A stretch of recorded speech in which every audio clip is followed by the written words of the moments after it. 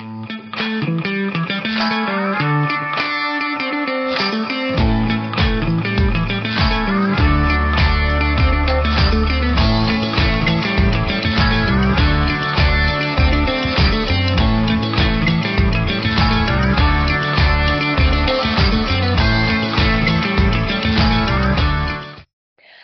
and welcome to The Farm. Today we're talking You've Married the Farmer, Now What? With our guest, Nat. Welcome, Nat.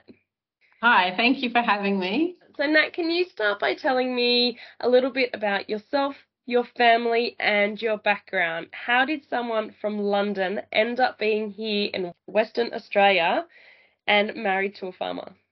Well, I'm actually a bit of the cliche over here. I'm the backpacker who met a farmer in the pub where they were working on the bar. So that actually is quite a common story over here. I don't know about over east, but it's quite common in WA. So I came over about almost 10 years ago now with the intention of staying 1 year, just wanted to live in a different place for a while because I'd always lived and worked in London. So I thought, hey, I'm going to take a little bit of a career break, go over to Australia and see what that's all about. I had been here twice before. We came when we were kids, and my dad had the intention of moving over, but he just never did.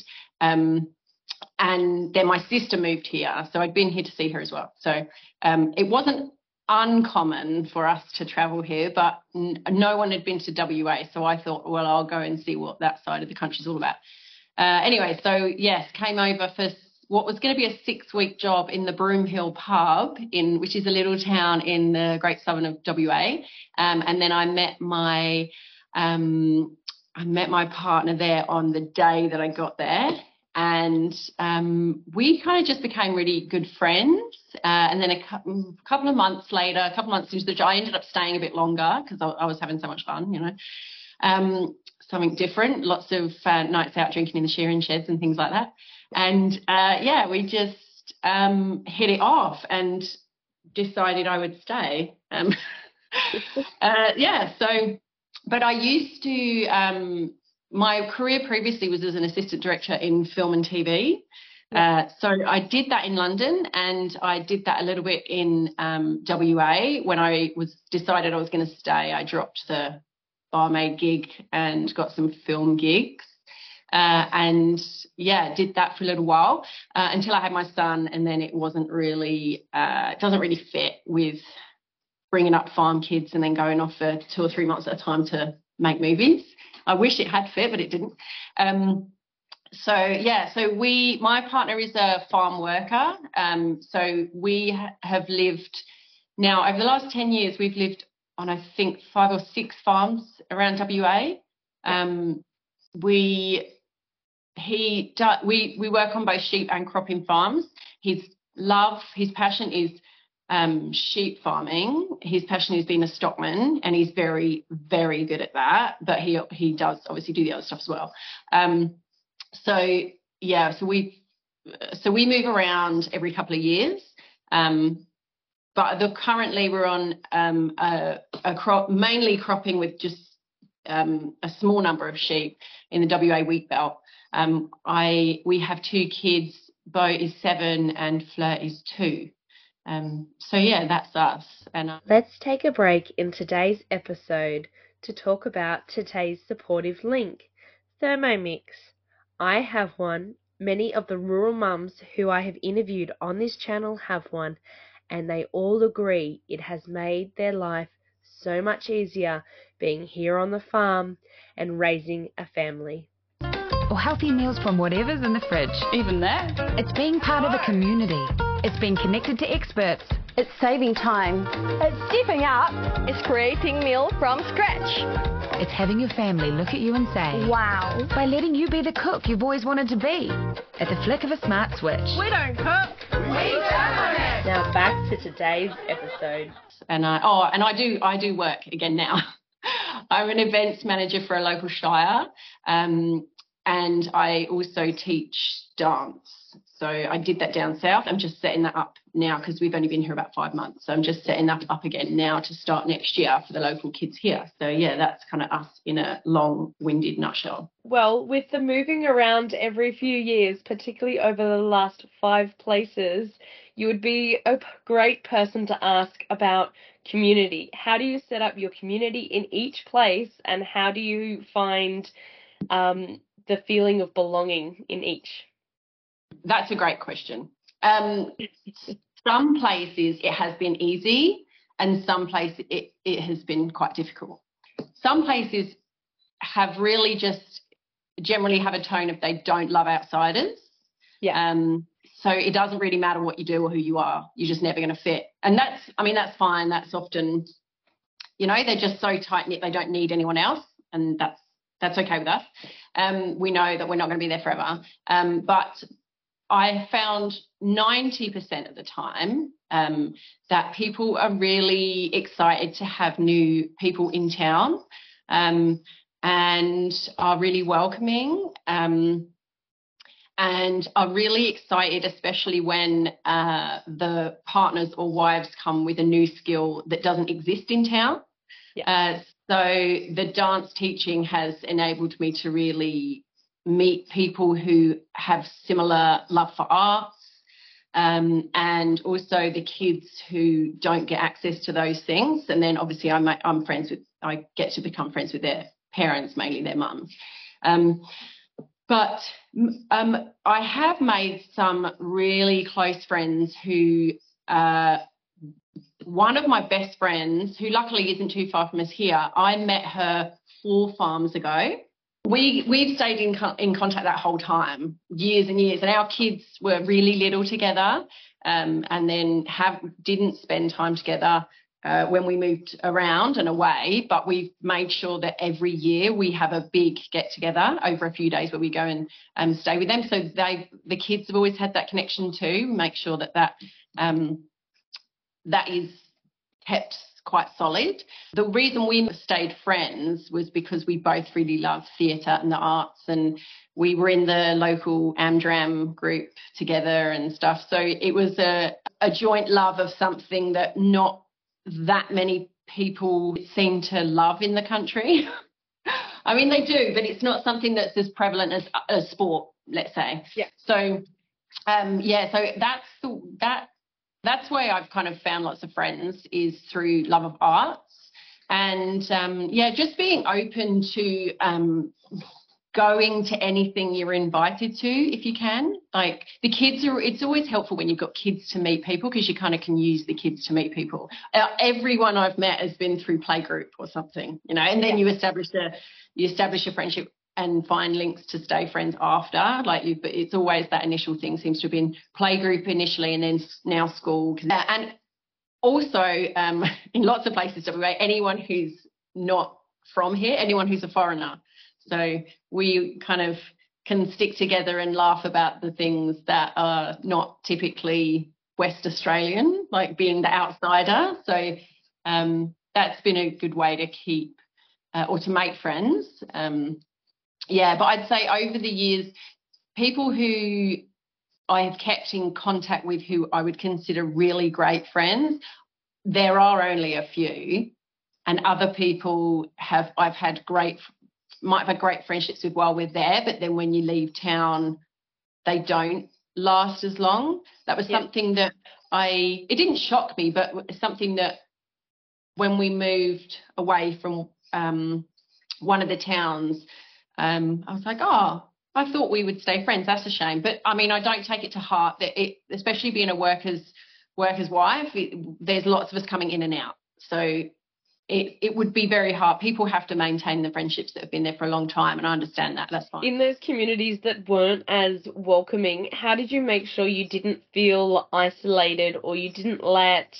that black dog sometimes creep in a little bit? The hardest one was the first one we lived in. And I think it was a combination of being new, being away from family and friends, feeling isolated, not having lived in a small town before, learning very quickly about tall poppy syndrome, in small towns. To cope with it, it was hard. It was quite hard. To be honest, it was one of the reasons in the end we moved somewhere else. But at the same time, we're in a privileged position where if somewhere doesn't fit us, because we don't live where we own a property, we can pick up and leave any time we like. Obviously it's getting harder as Bo's in school and stuff like that, but generally we can say, no, stuff it, we're off. So it's not all bad, we can pick and choose. Really just a case of we had to just keep our head down to hit our goal, and then decided to move on. I come from a place where even though there's 9 million people in a small area, I was used to that. So it was very different coming here. But yeah, that's the thing. We are privileged. We can just move on if it doesn't suit us. So I guess sometimes you just have to let it go. You're not going to be everyone's cup of tea. And did that come with practice, letting it go? Yes. Yeah. I'm really good at it now. I'm just like, whatever. Right. But yeah, at first it was hard. But yeah, it's just something I think you have to learn. I don't even think you could give that advice to someone. You could say it, but it doesn't come without practicing it yourself, like really trying to build that wall around your heart, that you just don't let the negative in. But that's a hard job to do. But then, and I don't think everyone has the skills for that. And that's not to be rude to other people. It's just, I've had a lot of therapy, so I've learned a lot of skills to do it. But it's not like my partner still, even though he's from a small town in WA, like all of his friends that he grew up with all live in like everywhere else all over WA. So there isn't one place that he kind of belongs to either. So, he struggles with not being able to make friends, and him working all the time, it's hard to do if you don't play sport. So yeah, he struggles with it probably more than I do now. So yeah. And you said coming from London to country Western Australia, tell me about some of the most extreme differences and how you were able to cope with those. One of the first things I found really funny was working in the pub, was that people would like pull up outside, wouldn't even walk through the door, and the other barmaids and like the owner, when I got there, would know what they're drinking and just put it on the bar.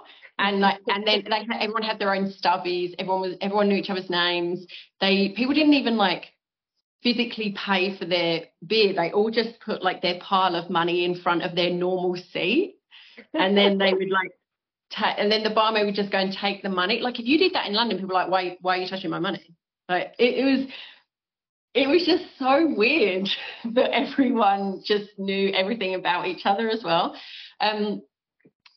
But yeah, I think that just used to make me laugh. I just think, oh my God, like these people would never survive in a city. They just wouldn't survive, which is, it's all different, to be honest. I'm not sure there's anything that's the same. It's all different. But I actually have really embraced it, and I love the differences. And I also love that my mum in particular, and my dad does it as well, but like my mum in particular, the way she thinks and acts around things has changed, even though she's still in London and I live here. Like, and she's taken on like an Aussie attitude towards things. Just like, that's all right. Don't worry about that. Yeah, no dramas. Like, you just become more chilled through association, which I really love. Yeah, funnily enough, actually, when my partner has a huge beard, and when it was probably for at least a year, it probably was like 2 years, she could not understand a word he said. She still struggles, but because he mumbles as well, and he's got a really thick WA accent. So, a lot of people in just WA don't understand him, so she was going to have no chance. But she has learned over the years to understand, and now she understands him fine. But like for 2 years, she was like, what did he say? What did he say? Like, so I think like her really trying to train her ear to understand her son-in-law has totally changed her accent as well, which is really funny. So what do you think was the biggest hurdle moving out into the Western Australia countryside? Oh, a lot. I'll be honest, I didn't really have an understanding of farming in any way, shape or form. I thought I did.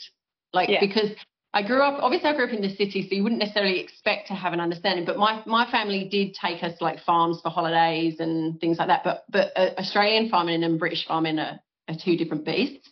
And I didn't even understand the words they were saying. Like I didn't know like what a header was. I was like, what are all these words? Like all of it was just completely, I didn't get it. I didn't get how it related to our food. Obviously I know where animals come from and things like that, but like I'd never really connected all the dots properly until you see it. You're like, oh, okay, that's how it happens. Like you don't really understand it. So you have to go through the whole year at least to understand each thing that happens and when it happens and why it happens. So I found that a big hurdle because while I was learning all those things, I was also applying for a visa, and then I got pregnant, and there was always other things going on as well. And I probably spent about the first 2 years here completely confused about everything that was happening. And I was just like, well, I'm just going to ride the wave and see what happens. And it's turned out fine. But I would say as well, the biggest hurdle was isolation. But it wasn't necessarily loneliness, because you can be lonely in the city, and I had felt lonely in London many times. I lived in a share flat with two other girls, but I worked the longest hours, so I'd come home and they've had their night out or they've had their meal together, and so like I did feel loneliness at times there. I didn't really feel loneliness on the farm. I was just very aware of how far away everyone else was. And more in a logistical sense than a emotional sense. Yeah, definitely. The actual biggest hurdle, which I almost forget happened now sometimes because it's so long ago, was that when my son was born, my mental health was diabolical. It was absolutely awful. I ended up having postpartum psychosis, which probably actually was better to be on a farm with that, which sounds a bit crazy, but just because of what can happen with that. I think if you're in like a really highly populated area, just all the busyness would make things worse. Just my opinion, that might not be true, but do you mind sharing a little bit more about that? No, I'm happy to do that. He's 7 now, so I think the longer the time, the easier it is to talk about. So we moved north. We were down south. We moved north, not too far from where we are now, when I was about 6 or 7 months pregnant. So I didn't know anybody, and I didn't meet anybody until he was a bit older. So I literally had 0 people around. When he was little, I don't know if people I think people don't even know what that is, psychosis, but like postpartum psychosis. So anyway, I was getting I got the normal tests for like the depression and stuff, and they were like, yeah, you're depressed. So they put me on antidepressants because I just felt really low, as lots of mums do, new mums particularly. And the problem is I've since been diagnosed with bipolar. Because they put me on antidepressants, that changed my brain. My brain slipped into psychosis. So I saw bugs all over our house, and I was terrified. I mean, there are bugs in farmhouses, but certainly not to the level I was seeing them. I was terrified that my son was going to be taken away, and there was lots of little things that people would just go, oh, that's a bit weird. But then I didn't have anyone that was close enough that was watching the whole time going, something very wrong. They just thought, oh, she's a bit sleep deprived, or like, because they just didn't know me. So it went on for a really long time, and my son was born in July, so you get looked after quite well the first few months, or few weeks, few months, and then it kind of drops off. And then we were into harvest in like October time, so I didn't see my partner very much either. So I was like really on my own, thinking all these weird, crazy thoughts. I only went out once a week to play group and was like, hi, like Stepford wife, trying to hold it all together because I'm meeting these new people and I don't want them to think I'm weird. They did think I was weird anyway.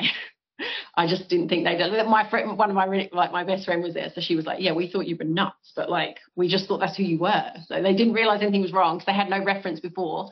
So yeah, it was pretty bad. But then I one day decided, I just had this moment of clarity, and I was like, I don't think any of this is right. Like everything people were saying to me, like it's because you feel bad because you're isolated, you feel bad because you've just had a baby. And I was like, I don't know. I just think it's wrong. I had a moment of clarity, and I phoned the wheatbelt mental health line, and they got me to see a psychiatrist, and he was just like, yep, like this is not right. Anyway, it went on for quite a long time, and I had to have sessions to be diagnosed with all sorts of things, and also like they have to keep a good eye on you because sometimes people with those diagnoses do terrible things, but it's not them, it's their illness. So yeah, I was watched quite a lot. My son was taken and lived with my partner's brother and his wife for a little bit, just for like a couple of weeks to give me a break. But obviously that felt like, oh, well, I thought you were going to take him away, and you did. So yeah, so it was like them saying to me, those thoughts aren't true. I was like, well, they are because you did it, and so it was hard to get back onto normal level of thinking. But I totally understand why they did that, and that was fine. A tough few years. I got diagnosed with bipolar, and they said that happens fairly often. I mean, I don't know the stats, but fairly often someone would have psychosis and then they get a further diagnosis of something that was kind of either laying dormant or was kick-started by the hormones or whatever. But it was probably something that I'd actually had my whole 20s. But because of the nature of my work and the way my life was, no one had really picked up on it. So it was having my son that really brought it to light. Yeah, I spent then a few years in therapy. I got a job because the routine of the job was good for getting rewiring your brain back into normal life. And my son went to daycare. And yeah, we've just been working on getting everything well from then, and now I'm probably the most stable in my household because I've got a couple of wild kids and a bit of a bushman to look after now. So yeah, I mean it's all worked out in the end, but yeah, a bit of a tough time at the time. Yeah. And how did you feel about going back to work and your son being at daycare? I had mixed feelings. First of all, I was like, yes, get me out the house. And then obviously it's other people, you miss moments. Other people are seeing moments that, you especially for your first kid, you end up writing them down in a book and making all this stuff. For the second kid, you're like, oh yeah, great, I've seen it before. But poor things. I'm the second child as well, and I used to moan at my mum, where's my photo album? She's like, there's one photo of you. Sometimes it upset me, and sometimes I was like, well, I don't have the family, so I might as well kind of also rely on people that are getting paid. But it's still country town childcare. So, and I'm sure it's the same in the city. My sister lives in Sydney and her daughter goes to childcare, and the people that work in childcare actually they care. It's not always just that they get paid. Like the women that looked after him are absolutely amazing, and he still has attributes that he definitely got from them. Yeah. So I'm really grateful for the help that I had during that time. And was that the picture that you had, originally seen yourself fitting into once you and your partner were sort of settled down and moving from farm to farm, did you sort of have an image of what you thought your life would be like in comparison to what it is, or you were still happy to ride that wave? I learned very quickly with my partner that, I mean, when we were there in that situation, I had gone back to work full time.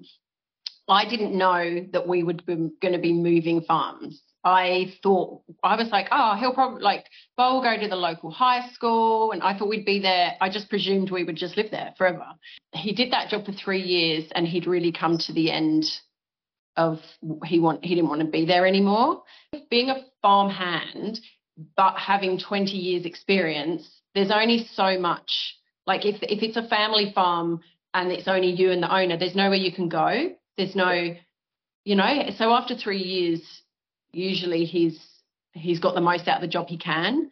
And we don't want to do corporate farming, but that would be the only place then he could become manager. So it's tricky because unless we found somewhere that we absolutely loved, we know we're not staying forever. I just don't know how long. So I have to be ready to go. I can tell though, like now we're on like the 6th farm, I think. I can tell when it's coming because of the way he is. But yeah, so after we left the first one, I actually stayed in the job because we just moved to, like, we were living an hour away this way, and then we just went an hour away this way. So I could still keep that job. I said to him, and funnily enough, I'm back in that job now that we've come back. So I said to him, we just need to be going on a circle around this job because I really like this job. But yeah, I mean, it's hard, but I did learn over the years. I've learned that I have to just jump in and try. Like if I see an opportunity that I want to do, just jump in and do it straight away because we might not be here next year to do it. Or, like I have to just take those opportunities for myself, because if I'm just waiting for him to make a choice of where we're going to live forever, it's just never going to come because that's not who he is. So if you had a friend moving over from London or even from somewhere else in Australia into rural life, what would your top tip, tricks and hacks be? It depends on what. So if they were doing it like me as a worker's partner wife situation, I would say my absolute top tip was be very definite and strong about what you want for your family and what you will and won't accept. Because at the start, I went along with things that I would absolutely not go along with now. Yeah. Like, you're talking contract-wise? Yes, and also like house-wise. I am very grateful that we get a house with his job, really am. But it is when you have accommodation with your job, the rules are meant to be the same as if you're renting. So like the standards and things like that. And I know some people renting have terrible standards. They're living in situations with terrible standards. But I mean, we've lived in houses where like the ceiling was clearly falling down and they were like, we promise we'll do it. And then like 6 months later, the ceiling actually falls down and nearly falls on my son. And like stuff like that happened. And I was like, no, I'm not saying it has to be done absolutely straight away. But if we move into a house and I see something that there isn't acceptable, then I'll say like, hey, what can we do about this? Or have you got a plan for this? And, just be vocal about it. Not absolutely. We would never ask for anything that is just not just basic, like basic livability. Making something safe. Well, yeah, exactly. Exactly. So safe. Let's start with safe. So yeah, would be clear about that. Would be clear about the fact that we like being on a family farm. We do want to go out so the kids can see how things work on a farm. But I understand that there are insurance reasons and there are, all these other things why we have to stick to certain rules, and we will always do that. But just to be clear what we want and expect. And I used to just go along with anything, and then it meant that we ended up in arguments with people. So now I'm very clear about what I want when we have that first meeting, and it's made relationships much better and easier to manage as we go along with the job, because people know exactly what we expect and we know what they expect, and it just works out much better. So I would just say that would be my advice. Have a list of what you want and stick to it, and be fair about it, but stick to it. And, you know, even if it's things like things need doing, I'll say, look, is there some way that we can help move that along? Or, you know, happy to do that. But yeah, just be strong about what you want and stick to that for your family. Well, managing expectations is always easier than managing people. So if they're set up upright to start with, that does always make that transition and working time easier. Yeah, exactly. Yeah. So they were some really good tips, tricks, and hacks. Did you have any other advice that you would share to other? I would say in general, which probably works just for in relationship wise, know where your strengths are and know where their strengths are, and usually those are in different places. So stick to those. Don't try and manage the bits that you're no good at. Yeah. Let the person who's good at manage that. But farm-wise, I think for new people, you can't be too rigid. Like on a farm, even though it's not your farm, it still has to come first in a lot of ways. Not obviously with your kids and health and stuff like that, but it does have to come quite high up the list, let's say. Probably shouldn't say first, but yeah, it has to come quite high up the list. So you do have to just adapt to what is coming up and just go with the flow a little bit. The kids just seem to know, they're farm kids born and bred, so they are probably more aware of it than me, to be honest. They probably keep me in check. So safety on the farm, especially if you're moving from farm to farm, are there some necessities that you put in place or that you ask to be put in place for the safety of yourself, your husband, your kids, or anything that you think you might do automatically and naturally that you may have picked up that are worth sharing? When you move into a worker's house, you need to check the shed, because most people will store extra stuff in the shed, and my kids will straight away pull that out. So I would say the first thing would be, check your surroundings, check that everything's safe. We try to bait train our kids and dog. I'm not sure how successful I've been. I mean, they're all alive, so successful to a certain extent. Because of mice and things like that, there's always going to be baits around, and other things. There could be baits around, and I do try and tell them not to just go drinking from any old puddle because of all sorts of chemicals, oil. So I think it's just constantly coming up with different ones as they do different things, to be honest. Yeah. But we do always, probably one of the first years I was here with my son, I started doing packing a fire bag every October, because you learn really quickly in the country that in London, obviously, if there's a fire, you phone the fire brigade and they do it. It's their job. But it doesn't really happen that way in the country. I always packed a fire bag, and I make a big deal of it with my kids. I mean, my son in particular, because he's 7, and then he packs some of his stuff, and he's done it at school as well. They've made fire bags at school and packed them. And then have a plan.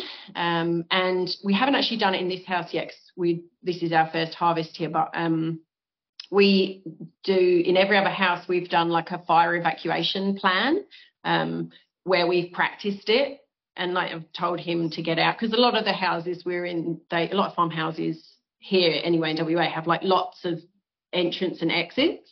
Yeah. So there's different ways to get out, and so we do that. I think that's really important, because that's something that I've got used to, but it does make me nervous because I didn't grow up in this way with fire and stuff. So it's something that I really try and keep on top of. but other safety wise, obviously trying to get them to wear helmets on things, and it's hard to, because they do see lots of farmers not wearing helmets and things. So it is hard, but try and just give them those kind of, they seem like really basic rules, don't they? To anyone else would seem really basic, but it's really hard when other people on the farm are not following those rules. So yeah, especially as we move to lots of different farms and they have different ideas about safety in different places. So we just try and stick to those rules, and just that if they go on the farm with Dad, they have to follow what Dad says. It's not every farm is the same. So yeah. And going back to your fire bag, what are the top things that are in every fire bag? I put like a cereal bar or snack, some kind of snack, but I put them in like a Tupperware box or something, so that if we get mice, they don't get eaten. Yeah. Mice are like, I've got a fear of mice from my mum. It's an inherited fear, and they're my biggest fear in the house. They're my biggest thing that I have to overcome, is the mice in every house we go in. Cereal bars or some sort of snack that's like a dried snack that will last all summer. Yeah. And then a set of clothes for everybody, water, a set of clothes if we ended up in a communal hall somewhere, if there was a fire going through town or whatever. But a set of clothes that can also just be used as pajamas, so like shorts and a t-shirt kind of thing. And a small towel, so that if we need to wash. And then obviously, like, I do put toothbrush and toothpaste and stuff, a brand new set of everything, of that stuff. I obviously I don't want it to be too heavy, because it has to be something that I can carry and run with, and carry my toddler, because she won't run fast enough if we had to run, which would obviously be very unlikely because we just get in the car, but just in case, you never know. Yeah. Scenario to have gone over, and a great pack to have. I think everyone should have one of those, because they can be quite versatile for, floods as well, if the area you're in is prone to floods. You just never know when you need that go bag. Yeah, that's it. Well, Nat, that probably brings us to the end of my official questions. Was there anything else that you wanted to add to anyone else listening to the podcast and watching the YouTube videos? I know that you follow along with us on Instagram and on YouTube. So is there anything else that you would add to those who are tuning in that you would find interesting, or that has really helped you along the way of your journey? I would say when you're moving to a new place, the thing that you'll hear the most is people saying, you'll meet loads of people if you do sport. Yeah. If sport's not your thing, don't feel you have to do the sport. I would say you will find your people. There are people everywhere in country WA or country Australia who like the same things as you. You just might take a little bit longer to find them. So just do the things you like to do, and you'll find your community. And also, if you have a skill, even if you're not an expert at it, offer it to the community, because it could be something that they really have been looking for and just haven't ever had in the community. And it's a great way of becoming part of the community, like I did with the dance classes, and offering what you have, because everyone's got something unique that they can share, and rural communities really love that, because they love having different skills come into the community. So that's all I would say. Absolutely. Nat, thank you very much for coming on. You've married a farmer. Now what? Everyone who's tuning in from home, I hope that you've really enjoyed today's interview. I know I have. Thank you, Nat, for coming on. If you'd like to hear more stories, tips, tricks, and hacks just like the ones that Nat has shared today, then please like and subscribe to the channel. And until next time, thank you so much. Thank you.